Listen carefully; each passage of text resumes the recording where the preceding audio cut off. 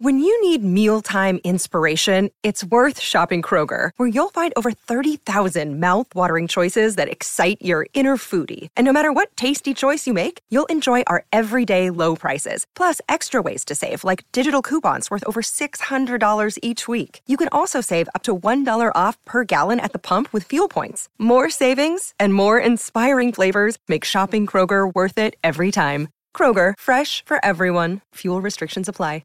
It is Ryan here, and I have a question for you. What do you do when you win? Like, are you a fist pumper, a woo-hooer, a hand clapper, a high-fiver? I kind of like the high-five, but if you want to hone in on those winning moves, check out Chumba Casino. At ChumbaCasino.com, choose from hundreds of social casino-style games for your chance to redeem serious cash prizes. There are new game releases weekly, plus free daily bonuses, so don't wait. Start having the most fun ever at ChumbaCasino.com. No purchase necessary. VGW. Void where prohibited by law. See terms and conditions. 18+. Lucky Land Casino, asking people, what's the weirdest place you've gotten lucky? Lucky? In line at the deli, I guess? Aha, in my dentist's office. More than once, actually. Do I have to say? Yes, you do. In the car before my kids' PTA meeting. Really? Yes. Excuse me, what's the weirdest place you've gotten lucky? I never win and tell. Well, there you have it. You can get lucky anywhere, playing at LuckyLandSlots.com. Play for free right now. Are you feeling lucky? No purchase necessary. Void where prohibited by law. 18+. Terms and conditions apply. See website for details.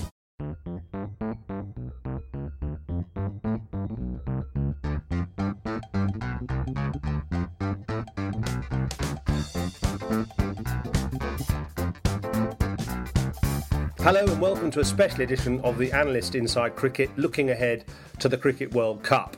So it's, I suppose you'd call it, a Cricket World Cup preview really, and we're going to go through each country in turn with two special guests today. Sam Morshead, who is in charge of the Cricketer online site and has won an award actually recently as the best online coverage of domestic cricket from the ECB. Sam Morshead. And we've also got Will Gunn. Now you've got a great name actually, named after a fantastic famous cricketer, William Gunn of course, and you are the senior cricket trader at leading spread betting company Sporting Index. So welcome to Will and to Sam. I should also mention that the Cricketer magazine special World Cup preview edition is out shortly, and it covers every country in full, of course, as well as the tournament overall. So look out for that, and you can get 3 free issues of the Cricketer magazine if you go to thecricketer.com. So that is an offer you can't afford to miss. Right, so looking ahead to the Cricket World Cup, which of course begins on May the 30th with England against South Africa, and we're going to sort of start in reverse order really.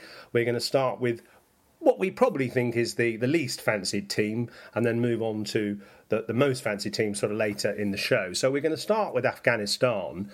And, I mean, they actually have had a reasonable run of success in one-day internationals over the last 3 or 4 years, a win rate of 53.3%. So pretty decent, although quite a lot of those victories have been against fairly junior countries like Ireland and Zimbabwe and so on. So in actual fact, they're probably not one of the teams that are going to be highly successful. And I wonder, Sam, whether one of the reasons for that is they've got some superb mystery bowlers like Rashid Khan and also Majib Rahman, but maybe they haven't got an awful lot to back them up. And also, they're very good in T20, but maybe not so good in the longer format. Well, I think this World Cup is going to be the opportunity for us to see how good they can be in 50-over cricket. They've come a long way since the last World Cup. Obviously, we know them as being an improving nation in T20. But Rashid Khan definitely can do it in ODI cricket as well. He is a wonderful bowler. He brings a huge amount to that team. And to suggest that will he cut it, will he not? I mean, we know that he can cut it, but you are right. Do they have the seam power to back up their spin assets? And that, as yet, is unknown, I think, on the elite stage. I'm interested to see how that goes. So, Will, looking at the bowling lineup for Afghanistan, for instance, Rashid Khan would be one where you'd put a high premium on putting some money on him to do well, I guess. Yeah, definitely, that's correct. I think the thing that's going to be interesting with Rashid Khan is how teams decide to play him. We've seen quite often that teams can look to sit on Rashid's 10 overs and maybe might not take as many wickets as the others, but his economy rate will be really good. We've got his total tournament wickets priced at 14, 15. So if you think that he's likely to take more than 15 wickets over that time, then you could be a buyer there. Also, just to note with Afghanistan, on the outright index, that's 100 points for finishing first, 50 points for finishing second and 25 points for finishing third. We are 1-3 Afghanistan. So if you fancy Rashid, one. So if you sold at 1 and they didn't come in the top 3, then you would win 1 point. And if you bought at 3 and ended up winning the tournament, you'd win 97 points on that one. So if you fancied them to... It's worth a real flutter. Yeah. If you fancy the Rashid to spin them to glory, then that might be an interesting one to look at. I mean, I suppose what worries me about Afghanistan, Sam, is that, as you mentioned, have they got much to back up the spin? Certainly in terms of seam, they've got a new captain, Gulbuddin Nabi, who is a seam bowler but has never really captained them before much. And the batting, you just feel, has it got the depth to make big scores in 50 overs? Big scores, that's tricky. They've certainly got the impact players at the top of the order to come and score some massive runs if they get in. The sort of players like Zazai, like Shahzad, that can score really quickly at the top of the order. But will they be able to stay in for long enough to turn those quick runs into big runs in a tournament that you think you're going to need 300 at least in the majority of games to win them when batting first? Do they have enough depth in the middle order? Rashid Khan can do it himself, and they do have some proven batsmen in ODI cricket, but maybe not quite as explosive as you might want. People like Jos Buttler in the England side, Andre Russell in the West Indies team, people who can come in and end an innings with 70 off the last 5 overs. So it's a sort of strength in depth question, not from Afghanistan as cricketers, but more against such good teams that they're playing. Can they quite stack up? Are they quite at that level yet? I mean, it's fascinating because we don't know for sure, but they're going to play every single one of the elite nations in the space of 5 weeks. So afterwards, we'll know really, can they cut it consistently? I really like Mohamed Nabi, actually. Talking of somebody who can finish an innings well, very powerful batsman, not so good if you bowl quick and short at him. So I think maybe teams will look to target the short ball against actually a lot of those Afghanistan players because they just haven't had the experience of playing 90 miles an hour plus. They don't have that kind of thing in their own country. So a long shot for Afghanistan, but credit to them in a way for getting into the tournament at all, given the background to their qualification. So interesting to see how they go. Let's move on to I suppose our 9th least fancied team in a way, Bangladesh, who now 20 years as a one-day side, having had that amazing performance in the 99 World Cup, also the last time it was in England. Bangladesh, for me, actually look a bit old, actually. I feel that they've got a core of players who are experienced, and you could say, well, experience is a good thing, but I wonder if the age of them might be counterproductive. So I'm talking here Saqib Al Hassan, Tamim Iqbal, Mushfiqur Rahim, and the captain, still captain, Mushrafi Mortaza. So, Will, how do you look at Bangladesh? Following on from what you were saying, it's interesting. Saqib Al Hassan actually had to retire hurt yesterday, had a side strain. So that kind of highlights your point to do with the age. Can they compete in the whole tournament? Will Mashrafi be able to bowl for his 10 overs in every single game at the level that is required? And I'm not sure. I'm not sure that he will be able to do that. On the outright market, we've got Bangladesh at 2-4, so slightly more favoured than Afghanistan, but not by much. It all revolves around Saqib for them. Now he's batting at number 3, and his 10 overs are going to have to go for mid-30s or even less possibly for them to have a chance, really. So as long as he pulls through fit, I think he's going to be the key man for them in the tournament. I like Mehdi Hassan, the off-spinner, who really tortured England in the Test series a couple of years ago. Young 19-year-old then, 21 now. Quite a talented cricketer, but have they got anybody else? Well, I would point out that they've had a reasonable last few years. I mean, they got to the Asia Cup final, which, is not an achievement that should be sort of diminished by the fact that maybe some other results haven't gone their way. They had a series victory over the West Indies as well.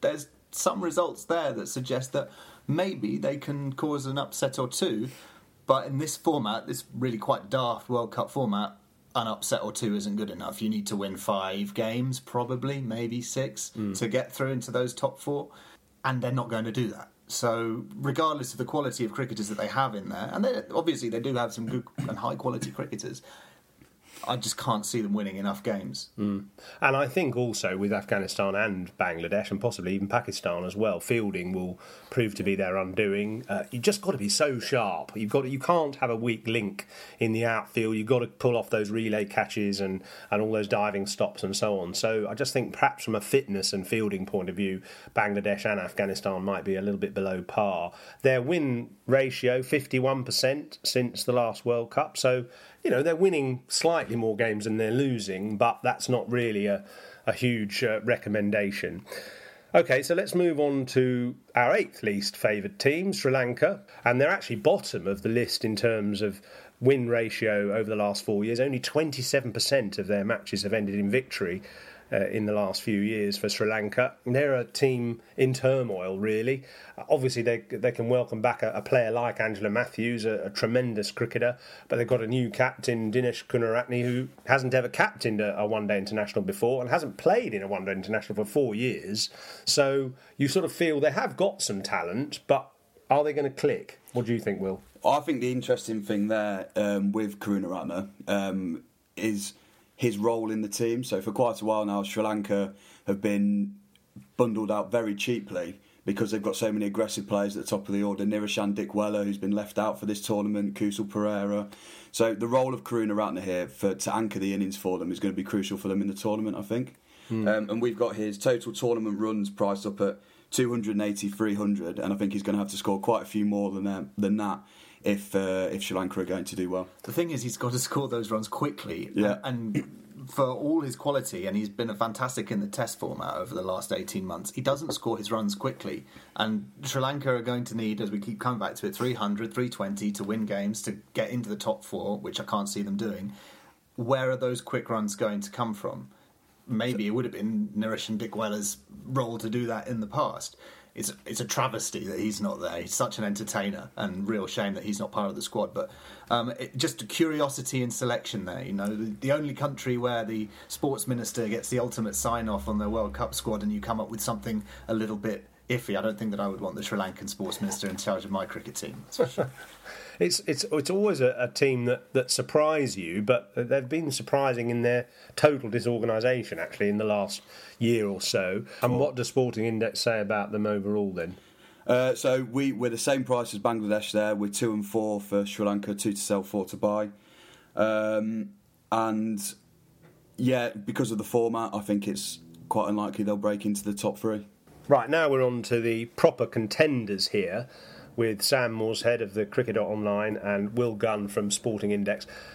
West Indies, actually a poor record over the last few years, 27% win ratio, but that's picked up perhaps in the last few months with one or two of these players, these power players coming back into the team. In fact, Andre Russell, who had a stunning IPL, hasn't really played a one-day international for the West Indies for a while, but he's going to be an absolute racing certainty for their first 11, and obviously Gale there as well. I mean, I'd be slightly intimidated, I think, if I was a bowler playing against the West Indies. They are dangerous.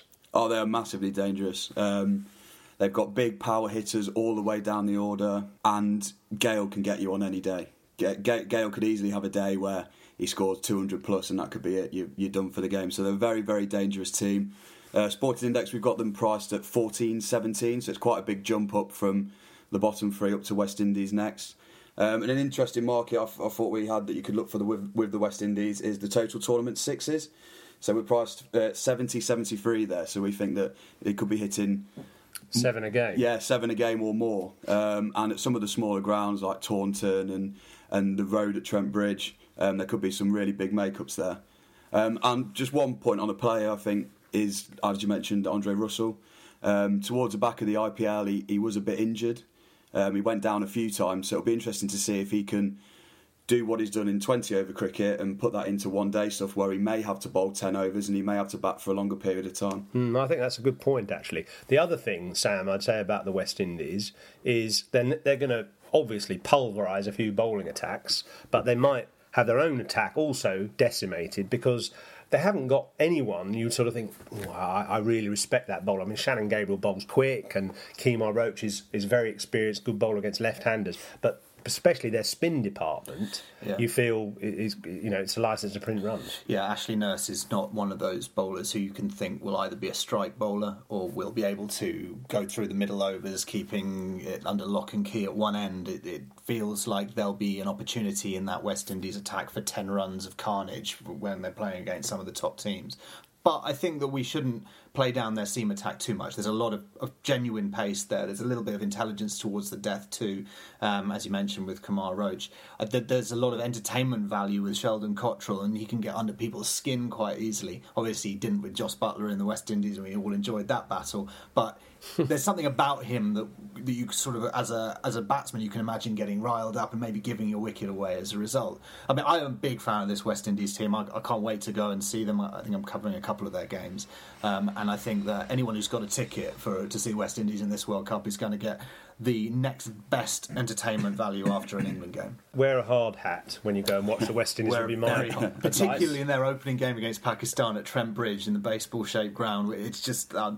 I don't know what your runs market is going to be for that game if West Indies bat first, but that's going to be big.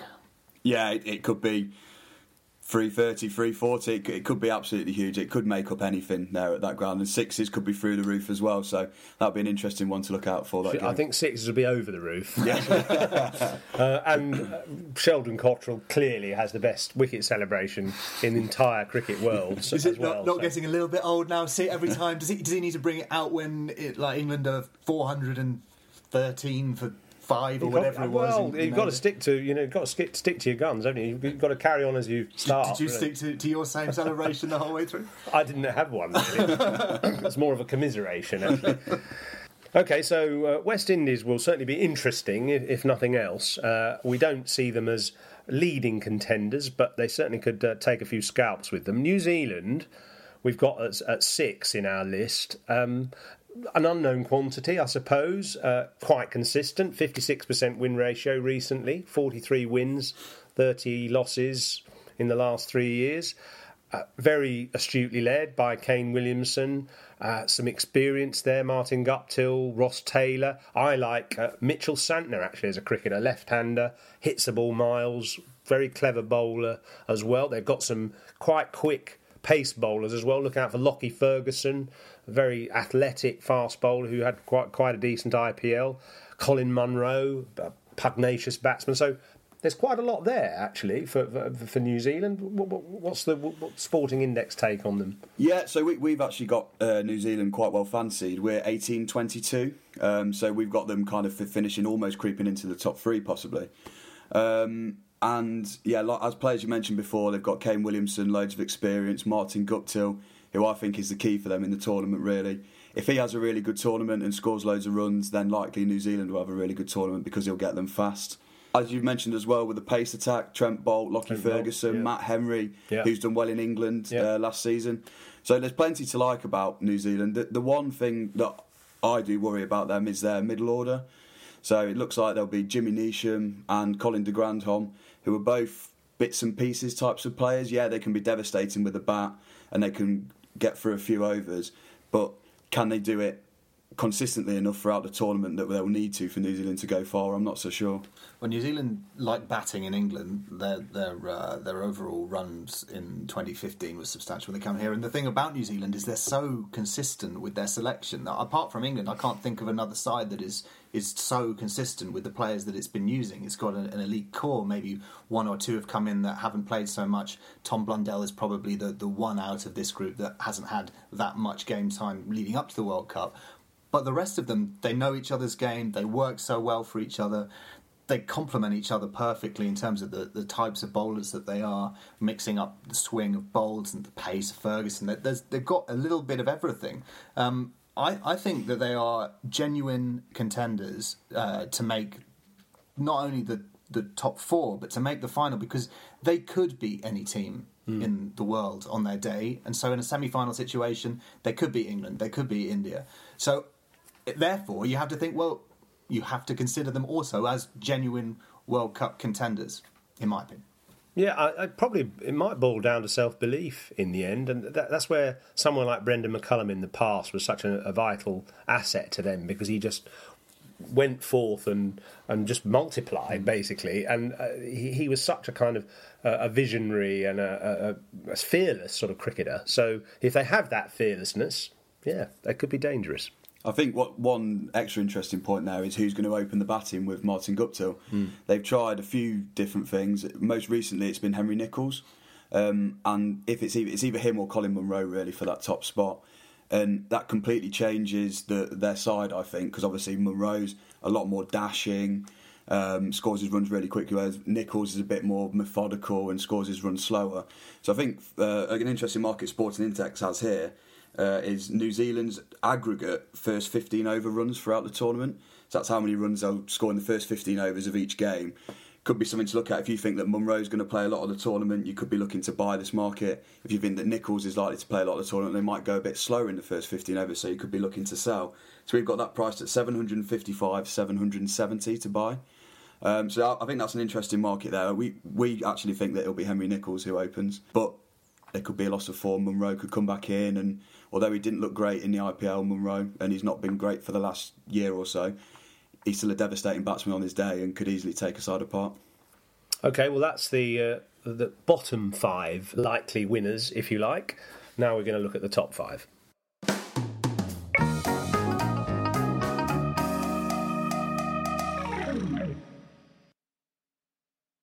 We're previewing the Cricket World Cup here with Sam Morshead from the Cricketer magazine online and also Will Gunn from Sporting Index.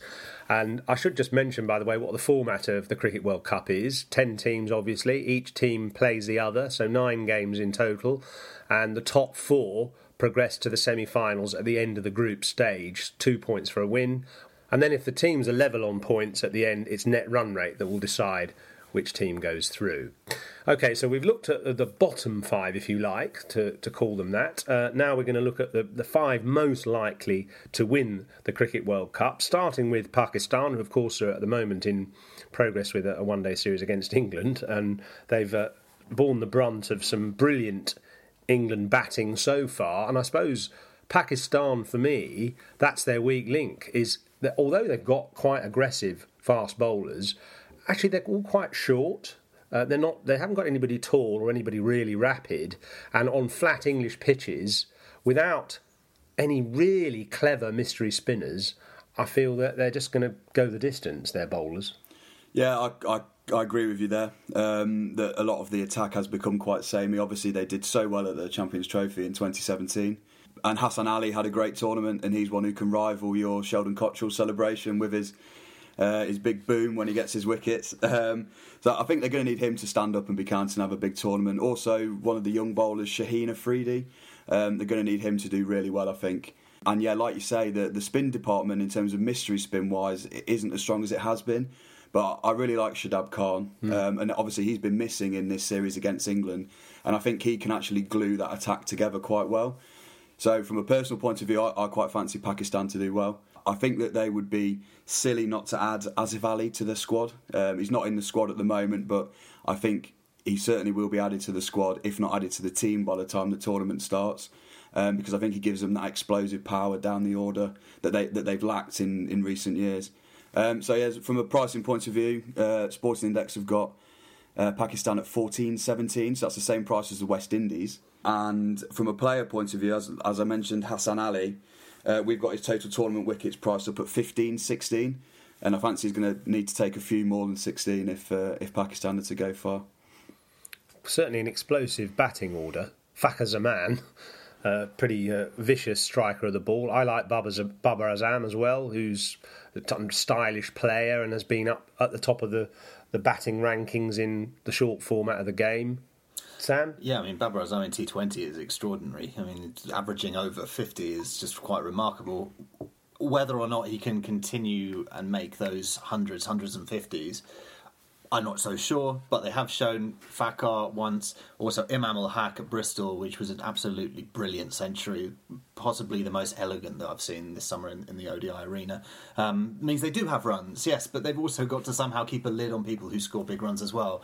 Shaheen Afridi will be crucial. He has got the slight extra few inches compared to the rest of the attack, but he's young, and he does seem to lose his way occasionally during spells. He definitely lost his way in Bristol. He then transferred into the field. He dropped an absolute sitter and started getting moved around the pitch by the captain, who obviously saw that maybe he was a bit fragile on the day.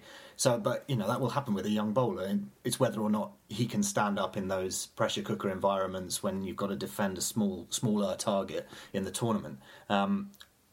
I think Shadab Khan, as mentioned, is huge. The fact that he is fit and will be able to play, because looking at what's been happening in this series so far, Imad Wasim, Yasser Shah just haven't offered the containment that maybe Shadab will be able to. And again, it's going to come down to spin bowling a lot of this World Cup, even though we're in England and we'd previously always expected to be who's going to swing the ball the most, who's going to get the most movement on the pitch. It's going to be who's going to be the strike spinner and how many teams have got the spinner that will be able to contain and go under sixes through the middle overs. And take wickets, of course, as well, because there's no doubt. I mean, people have asked me about the pitches and the conditions in this World Cup. Two things. Firstly, the pitches will be flat, almost universally flat. They are going to not have used pitches. They're not going to have pitches which will turn very much at all. And secondly, the ball does not move. The white Kookaburra ball does absolutely nothing, except in the most overcast conditions, very damp sort of surface or something, but we're not going to have that. So I can't see that any team that has just fairly medium pace bowlers and ordinary spinners is going to get very far. You've got to have extreme pace and genuine mystery spin, which means your Rashid Khans, your Adil Rashids, people who can bowl a googly, which is much harder to pick with a white ball than it is with a red ball. Will, any players to pick out from Pakistan? Yeah, so I think it was interesting, as Sam mentioned, Imam ul Haq, who's scored a brilliant century the other day, averages over 60 in the 27 games he's played with 600s in there. And he's actually proved now that he can score those hundreds quickly, because there was quite a lot of chat before in the lead up to this World Cup that he was potentially on the chopping block because he just wasn't scoring fast enough. But he showed at Bristol that he definitely can score at the rate required. And we've got his total tournament runs in at 375, 395. And if he's scoring 600s in 27 matches, then that could be one to go for. OK, well, the Pakistan win ratio of the last 3 or 4 years is 46%. So generally, not a very consistent team. OK, down to the top four. I suppose these 4 countries are the ones that we probably think will get to the semi-finals. South Africa, Australia, England and India. South Africa, 63% win ratio recently. Very good at home. Not perhaps so good away from home. Good bowling attack. Kagiso Rabada, I really like. Obviously, very highly valued in all formats of the game, and actually had a brilliant IPL, though he had to come back early through injury. I think that was more of just a precaution than anything else. You like Will Ngidi, don't you? I do. I've been a massive fan of Lungi Ngidi since he's burst onto the scene. I think he's a vital part of that attack. I think that South Africa attack, the 3 frontline seamers and the spin of Imran Tahir is going to do really well over here, and I think it's the best attack in the tournament. Lungi Ngidi averaging close to 2 wickets a game, and I think that if he can break partnerships in the middle and also bowl well at the death, then they'll go really well in this tournament. So the question with South Africa is, can they get enough runs, I suppose? Yeah, and they're blessed with some natural firepower at the top of the order in Quentin de Kock, who is probably their standout batsman at the moment by quite a considerable distance, even when you throw Faf du Plessis and Hashim Amla into the equation. So there's a lot of class there. I'm not naturally sold that this is a team that's going to be hitting 350 on a regular basis, but it's certainly a team that can get to 300. So then it's down to how good their seam attack can be and how consistently can that seam attack be picked, their first choice seam attack. Obviously, Dale Steyn and Kagiso Rabada have both been struggling through injury. They've already lost Andrik Nortje as well. So if injuries come into play, will they be able to defend the totals that batting lineup can put? Maybe, maybe not.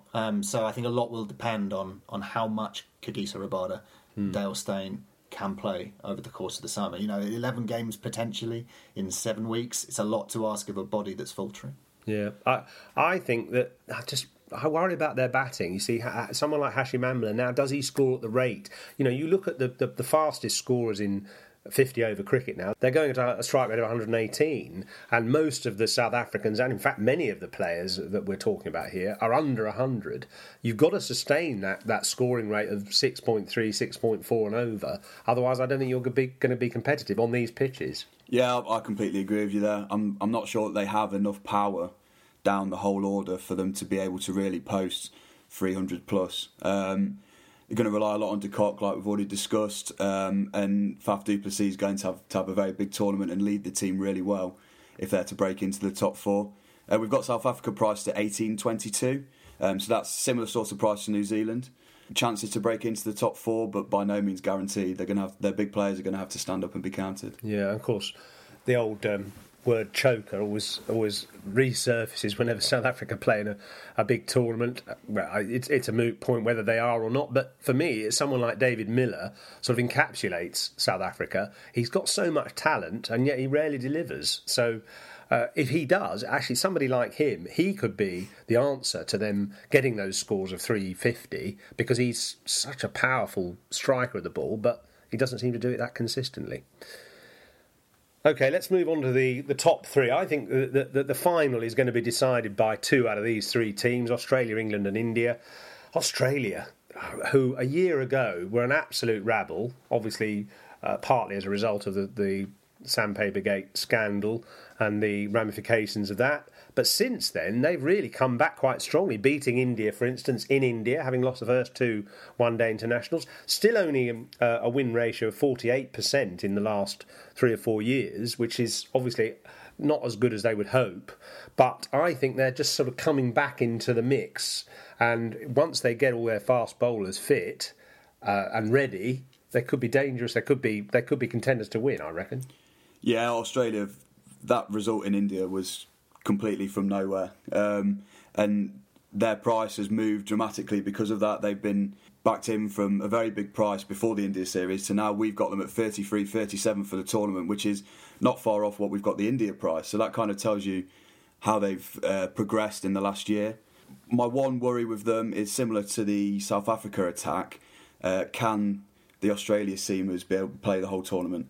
So Mitchell Starc, can he get through all the games and then still be fit and firing for the knockout games if Australia get there? And the same can be said for Pat Cummins. But if those two are fully fit for the whole tournament and bowl as well as they can do, then Australia are definitely massive contenders, especially with Warner and Steve Smith back as well now. So they're definitely one to watch. They're very dangerous. And Aaron Finch has recovered his form, actually, in the last couple of months, having had a poor run before Christmas. My point about the Aussies, and it goes back to this thing we've been discussing all along, really, about spin. You know, they've got Adam Zampa and they've got Nathan Lyon. And Nathan Lyon's a canny bowler, but is Adam Zampa really good enough to take middle over wickets and just cause problems? For me, he's not. I think they offer more in the spin department than, say, South Africa offer. I know that there's Tahir, but if you've got Zampa and Lyon, I feel like you're going to have more chance of containing a team than if you've got Shamsi and Tahir playing in the same side. I think they've got more in the spin department probably than Pakistan as well, just from a control and a know-how, and not, it's not necessarily strike bowling, spin bowling, but it's intelligent, it's ability to contain it, to mix your paces, to get through the air in a different way, to try and beat people in the flight, the adjustment of angles. I think that they do have something there, which maybe some of those other sides which are pushing in the 3rd, 4th, 5th, 6th in our rankings maybe don't have. But is this a bubble? Are they going through a wave at the moment of good results after a wave of bad results? How much is reliant on Aaron Finch firing at the top of the order? I suggest not quite as much now that David Warner comes back, presuming that they do put him opening and not at 3, which has been the conversation some quarters that, with Khawaja around, that they could open with him and have Warner at 3, which would be madness. Yeah, I think that'd be madness. So they've got all the potential there. There's a couple of curiosities with their squad selection, in that there's not a backup wicketkeeper. What happens if Alex Carey goes down with something? Obviously, they'd have to bring someone in, I guess. But if he's got a small niggle for 1 game or 2 games, you're not going to get him out of the squad to bring in another keeper. So who takes the gloves in that situation? no Ashton Turner. We'd love to see Ashton Turner at a World Cup, and that's the sort of finishing the big runs, the Butler type innings towards the end of a game. So there's some parts of me that's saying this team looks formidable, and there's some part of me that's saying this team looks a little bit fallible. So I'm not sure. I'd be really interested to see how they do against New Zealand, against West Indies. Those two particularly, those two games, or those games involving those three nations, are going to be really, really fascinating. Formidable or fallible, Australia for you? Well, following on from that, I think the key could be their two all-rounders. Glenn Maxwell, we know how powerful he is with the bat. Can he do a job with the ball? I'm not sure. And then Marcus Stoinis as well. So we've got Maxwell at 5 and Stoinis at 6. Are they consistent enough to get them to the big scores? Marcus Stoinis seems a bit of a bits and pieces selection. He's going to have to try and bowl 7-8 overs, the rest made up by Maxwell. And then with the bat, I'm not sure he's really proved that he can do it over the last year or so. So I think the key for them is those two in the middle, because I think the top 4 of Finch, Khawaja, Warner and Smith, you can guarantee that someone's going to stand up in a game. But have they got the finishing power, and is that fifth bowler good enough to not go for 100 plus? That'll be the interesting thing with Australia, I think. And where are they rated then? So we've got them rated at 33, 37. So like I said, they're closer to India than they are to New Zealand and South Africa. So we'd be expecting them to get into the top 4, really. Okay, let's get on to the top 2 most likely winners of this tournament, India and England. India actually have the slightly better win ratio over the last 4 years, 65%. England just below that at 64%, but England have bludgeoned virtually every team into submission over the last couple of years and haven't lost a one-day series in that time. They lost to India in India, but that was more than 2 years ago. India themselves, I don't know, it's funny. I mean, obviously they are very strong favourites to win the title. They've done it before. They've got the best one-day batsman in the world, Virat Kohli. They've got an absolute array of stroke players. But actually, if you look closely, Will, their strike rates of those batsmen, only one of them in the top 6 has a strike rate of over 100. And that is Kedar Yadav of 102, a strike rate of 102. The others are all striking at between 90 and 95, the likes of Rohit Sharma, Shikhar Dhawan and Kohli himself. And I just think that they're a bit conservative as a batting order. They're good, obviously, they're classy, they're very consistent, but are they capable of getting those really big scores? Yeah, so completely right there. I think that they're quite top-heavy, India. So Rohit, Shikhar Dhawan and then Virat Kohli are obviously, all 3 of them are world-class. Dhawan's been fantastic in England. Rohit's an unbelievable one-day batsman, and Virat Kohli's obviously the best batsman in the world.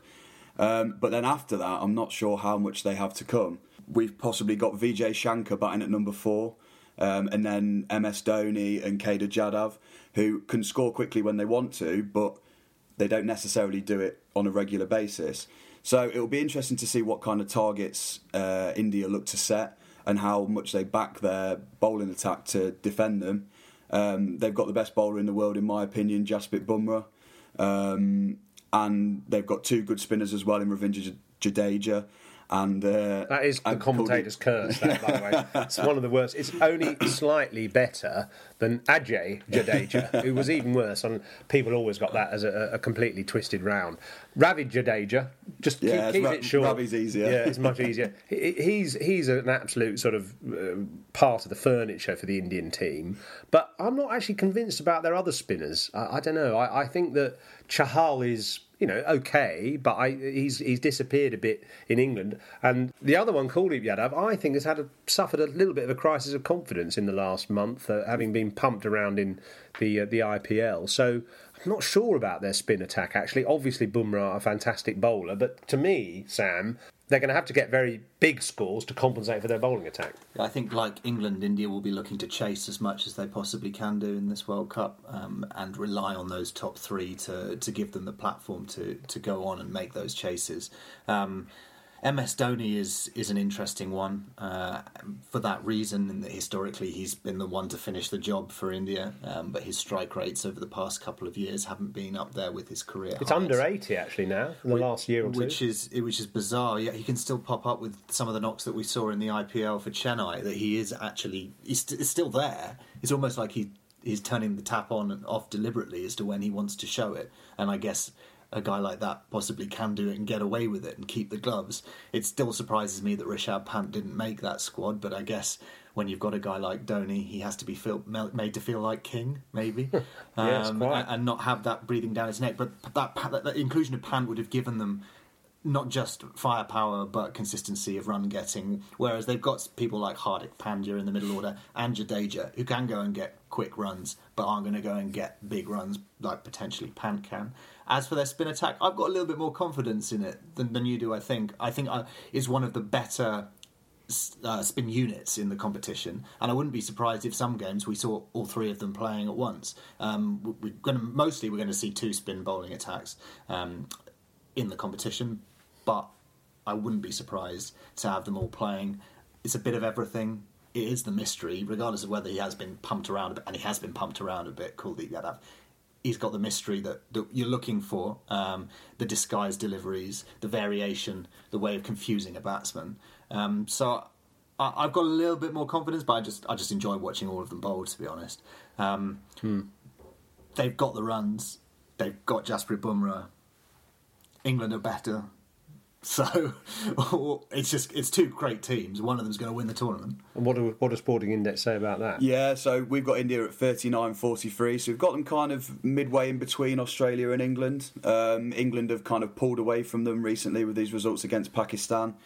I think one interesting market to look at, as you mentioned, Hardik Pandya, Sam. We've got his all-rounder performance market at 445, 465. So that is 10 points per catch, 1 point per run, and 20 points per wicket. And he's going to be expected to bowl 10 overs pretty much every game, and he's going to be expected to come in and finish the innings. So I think that could be a good one to look at, possibly, if you'd like to have an interest on the game. Hardik Pandya was absolutely devastating in the IPL. Scored at a ridiculous rate, was hitting the ball out of the ground, some of the biggest grounds in the world. So he's going to be a key for them, I think. There's nothing of him either. He's a spindly chap, actually, but he does hit the ball miles. You're quite right. Who do you have as the potential leading run scorer in the tournament? I actually quite like Johnny Bairstow. I think Kohli will be up there. His consistency is just absolutely insane. I think that Bairstow, because of the freedom he'll be allowed to have, I think that he's got the potential to go and make big scores, whereas Kohli, there's a little bit more pressure on him to do well because the rest of the batting isn't quite as strong. So he may have to not anchor the innings as such, but he'll have to be a little more cautious than he could be. The thing that I would say with that is that he's going to come in at 3, and India against some of the sides towards the bottom of the table, he could be coming in at 200 for 1. Yeah. And Sharma and Dewan could have gone and got all the runs and give him not quite as much of a chance. Whereas, as you mentioned, Bairstow, David Warner to Aaron Finch against these equivalent attacks. Even Quinton de Kock has the chance of destroying these attacks at the very top of the order. So I think an opener, I would always prefer to look at an opener for those sort of markers. And yeah, Bairstow, but my pick personally is Warner. But I think with Warner, it's just going to be so key whether he does bat at 3 or not. I think it would, like you said, I think it would be absolute madness to bat him at 3, but it looks like that's what they may end up doing. I'm sure whenever he comes in, he's just going to blast it to all parts. But yeah, I think if he does open, he's definitely one to look out for, David Warner. Yeah. I'm glad you mentioned Bairstow there, actually, because I've certainly picked him as my leading run scorer. I just think having the opportunity to bat in the top 2 against the white ball when it's new, which actually flies harder and further, with only 2 men back as well, it's the best time to bat, and you've got the potential to bat the whole innings. And it's just, Bairstow's just playing so well. He's playing so well. He's just playing through the line. He's not one to ramp and scoop. And he just that innings at Bristol, it was 95% leg side, but it is clean hitting, clean swiping through the line of the ball. It's just orthodox shots, actually. Did you see how angry he was when he was out? And I think, which shows 2 things for me. One is that he's hungry for runs, but also I think he saw an opportunity there to record England's best individual one-day score. He got out for 130. He only needed another 50, and I think they needed 100 to win, so he had the potential to get a double 100 for England in a one-day game. Exactly, and he told us afterwards, I was thinking of the first double 100 for England there, and he felt like he was in the position to get it, and he said why he was so furious with himself and took a Chris Broad-style swipe at the stumps when he was out. But I mean, he's got every chance, as all of these opening batsmen do, of hitting huge scores in this tournament. So nicely segueing into England's chances of winning the World Cup, which must be better than they've ever been, really, despite the fact that their win ratio over the last 4 years is marginally less good than India. But their record in terms of winning series has been absolutely astonishing. They have occasionally fallen down in like knockout situations, like obviously the Champions Trophy semi-final 2 years ago against Pakistan, but I just feel their resilience now, their depth, the introduction of people like Jofra Archer just to give them a bit more of a cutting edge just means they look almost invincible. They do. I mean, that's going to put the commentator's curse on it, isn't it? But I said almost. Almost, yeah, sorry. Caveat it. They do. They've got so many runs in them that it almost doesn't matter how their bowlers play, because they're either going to have set a target that's insurmountable or they're going to be coasting past a run chase of 359 with 5 overs to spare. I mean, it's extraordinary what they've done to one-day international cricket over the last 4 years. And they're only getting better, which is the really scary bit. They're hitting some mammoth chases. Just in the last 3 months alone, they've had their 2 biggest one-day chases. Against attacks which, sure, they're not top, but the attacks of the West Indies and Pakistan's the other day, they're good bowlers. They're high-quality bowlers. And they're just making them look like chicken feed. It's just extraordinary, and I don't see it stopping. I think it would take something monumental to derail England, and it would require a semi-final collapse, an abject batting failure, which we see maybe once every 12, 15 games. That's the kind of thing. I can't see them having any problems in the group stage. They'll sail through it. It's whether they have an off day with the bat in a knockout game. That's the only way that they can't win this World Cup. Yeah, I completely agree with you there, Sam. I think, like you say, England have been, over the last few years, while we've been trying to get with this scoring so quickly and getting these mammoth scores, actually scoring at a strike rate in the innings of 100, so averaging 300 every time they're batting, basically, which is ridiculous. In fact, their run rate is 6.25 in the last 2 or 3 years, which is the highest of any country. Yeah, and it's comfortably higher than the next 2 or 3 best. I did used to have slight worries about that day when they will all collapse, like what happened in the West Indies. But I think the consistency now, it's so hard to look past them for winning the tournament. So in Sporting Index, we've got them priced 47.51, so they're quite comfortably favourites in that market. And like we've been discussing, the batting is just so powerful. Our total tournament runs for England are over 3,000. So 2,995, 3,045 across the whole tournament. And so that's an average of just under 300 a game, because there's 11 games if they get to the final. Yeah, exactly. And it's hard to see them score. If they're batting first, it's hard to see them scoring less than 300 against any opposition, even the better teams. So that's definitely something to look out for. And they've basically changed the face of one-day international cricket in the last 4 years. So if they're in the top 2 in the group stages, they go to the first semi-final at Old Trafford, which actually might suit them better in a way, because it's a quicker pitch there, and with the array of quick bowlers they've got and hitters, that might suit them maybe better than Edgbaston for the other semi-final. It possibly might suit them. I mean, I think they'll enjoy playing wherever they're playing. But of course, Edgbaston is the spiritual home of English cricket, having said that, with the crowd and everything. So I guess either is fine. Really. I think, they'll be comfortable. They're playing one game in the group stage all around in 9 different venues all around the country. Crowds are going to flock there. They're going to. It is a home tournament, so they're going to have everybody pretty much on their side, maybe with the exception of perhaps games against India and Pakistan, where you'd expect there to be a large contingent for those 2 countries. So they've got everything. They've got momentum, they've got the ability, they've got the atmosphere, they've got variety. Everything is in They've their got favour. Rashid, they've got Moeen Ali. I suppose if Rashid gets injured, I'd slightly worry about some of their middle overs bowling. I think he's a key man. And the other person for whom we haven't mentioned, Butler, of anybody in this tournament who I would least like to bowl at, it would be Butler, because I know you can be killed by a straight hit by Chris Gale or indeed Andre Russell. Butler just has so many shots. You can't bowl anywhere to him. If you try and bowl those wide Yorkers, which is probably the only ball you can bowl to somebody like Andre Russell, Butler will ramp it over the keeper's head for 6. There was an amazing graphic that came out on social media by one of the cricket statistic companies the other day, showing Butler's strike rate in every single slot. And the only two places where he was going below 100 was one which looks like either a very wide bouncer or a horrible beamer, and one that was about 4 foot down the leg side at hip height.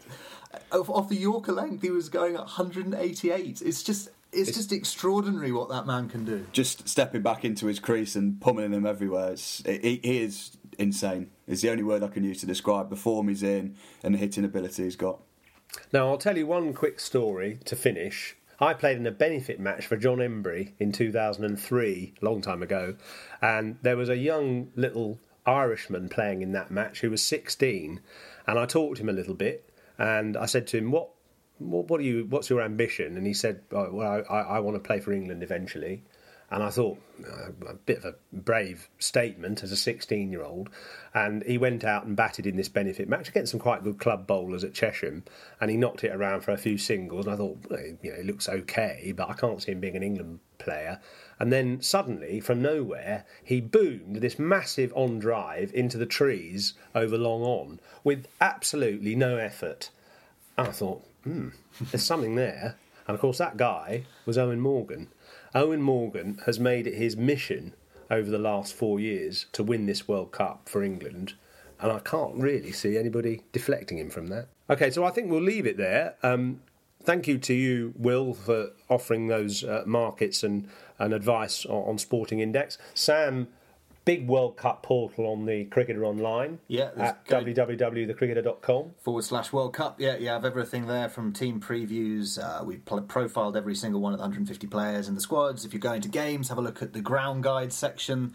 There's a fiendish quiz. Let us know how you do, and you could end up winning a free copy of the mag. There's our World Cup moments. So we've got 50 of the greatest moments, all written by some of our staff writers. And there's our free World Cup wall chart as well, which you can download, print off, stick on your wall, and make sure that you're keeping up to date with everything that's going on. So yeah, lots to look at for. So that's www.thecricketer.com/World Cup. Great, okay, so don't forget to download that, and we all look forward to what could be an absolutely amazing tournament. Thanks for listening.